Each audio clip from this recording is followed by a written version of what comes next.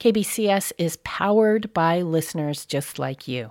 Support this and other KBCS stories, interviews, and highlights by donating at our website, kbcs.fm. As we slide into this long weekend, we reflect on MLK Day, founded as the only holiday designated as a day of service in honor of the Reverend Dr. Martin Luther King Jr. It's referred to as a day on, not off. One of the largest planned observances for this day in our region is over 40 years old, planned by the all-volunteer-run Seattle MLK Organizing Coalition.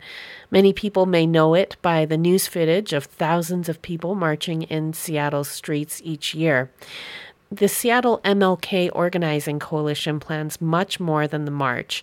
I spoke with Nia Angelique, the Seattle MLK Organizing Coalition Youth Internship Coordinator, about this year's lineup of events. Tell me about the history of this annual event and why it's such an important event in the Puget Sound. Of course. So this has been going on for 41 years. The coalition has been around since 1983, organizing in the name of Martin Luther King Jr. just to bring out and celebrate his legacy. This year, we're actually focusing more so on his dreams still being unfinished.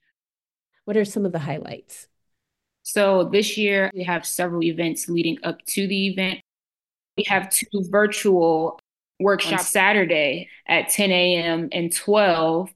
10 a.m. is media literacy, becoming anti-racist news consumers. And then at noon on Saturday will be racial malpractice. Sunday, January 14th at 2 p.m., we have a youth event that's hosted by our Young Leaders Internship, and it'll be at the McKinney Center. The Youth Leaders Internship event is a youth talent and development event.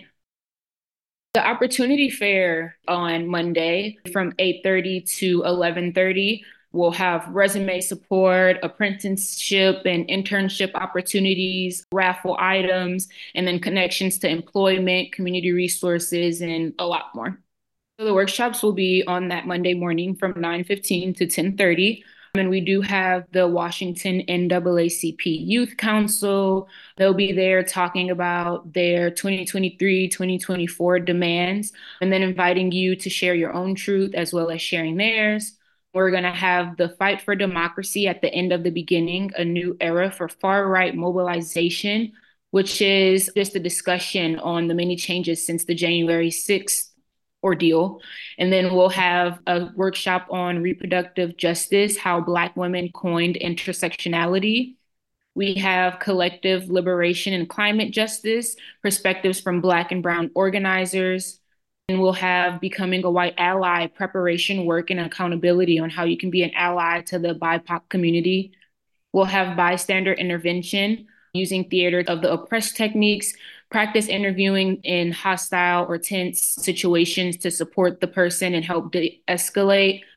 Community-led advocacy update with Whose Streets, Our Streets and Seattle Solidarity Budget.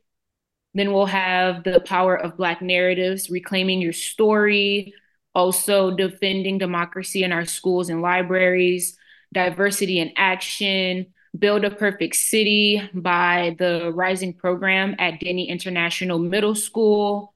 We'll also have Opposing War, Militarism, etc. from members of the Washington Against Nuclear Weapons Coalition. 5 years of ethnic studies, a status report and conversion with leaders in ethnic studies in Seattle Public Schools.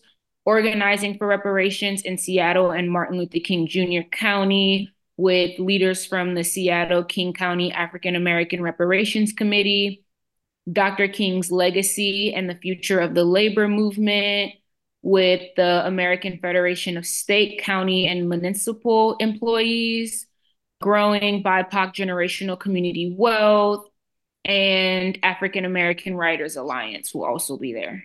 The workshops will lead us into our rally at 11 and then our march at 12:30. Some of the speakers this year, Pastor Robert Jeffries, Monique Franklin, Lanisha Barda Laban, Rabbi David And then, of course, Sade Moore, our executive president. How long have you been involved in this event? So I actually volunteered last year, the day of the march, to be a peacekeeper. And throughout the summer, I was super involved with the community and with the coalition. So they asked me to lead the internship for this year. And I'll be returning for next year as well. And then you were one of the peacekeepers.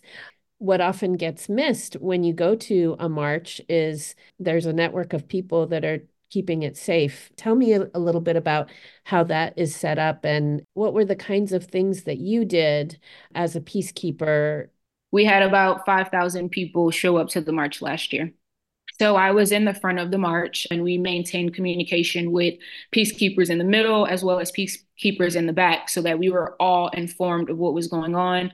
If we needed to slow down because we were going a little too fast, or if there was a bit of a hiccup somewhere in the middle, if outsiders were coming and people felt like they were in danger, so we might have needed to take a little break, regroup, or being able to send medics to people. Some people needed water, so being able to communicate where they were. Last year, I remember we had an instance where someone had like lost a kid that was part of their group, and we had to communicate via walkie-talkie on finding these kids. And the community really came together then too to help us find that kid and then keep them safe until we were able to get them connected to their family who was all the way in the front and the kid had somehow fell towards the back. But knowing that we were keeping everyone safe and keeping everyone together until we got to our end destination. Could you talk a little bit about the significance of this day and what it was created for? It was essentially to honor the legacy of Dr. King and all of the work that he did for the Black community, to be able to be treated as equals and to have the same opportunities as other people. So we are still here to this day fighting to level out these inequalities that we are currently facing over the years and years that we've been here. So just please come out, have a good time with community, support the legacy of Dr. King, and learn about how you can help or just come to learn about the history. That was the Seattle MLK Organizing Committee's Youth Internship Coordinator, Nia Angelique, speaking with me earlier this week. For more information on the event, you can visit seattlemlkcoalition.org or visit the KBCS webpage for the link to events. I'm Yuko Kadama.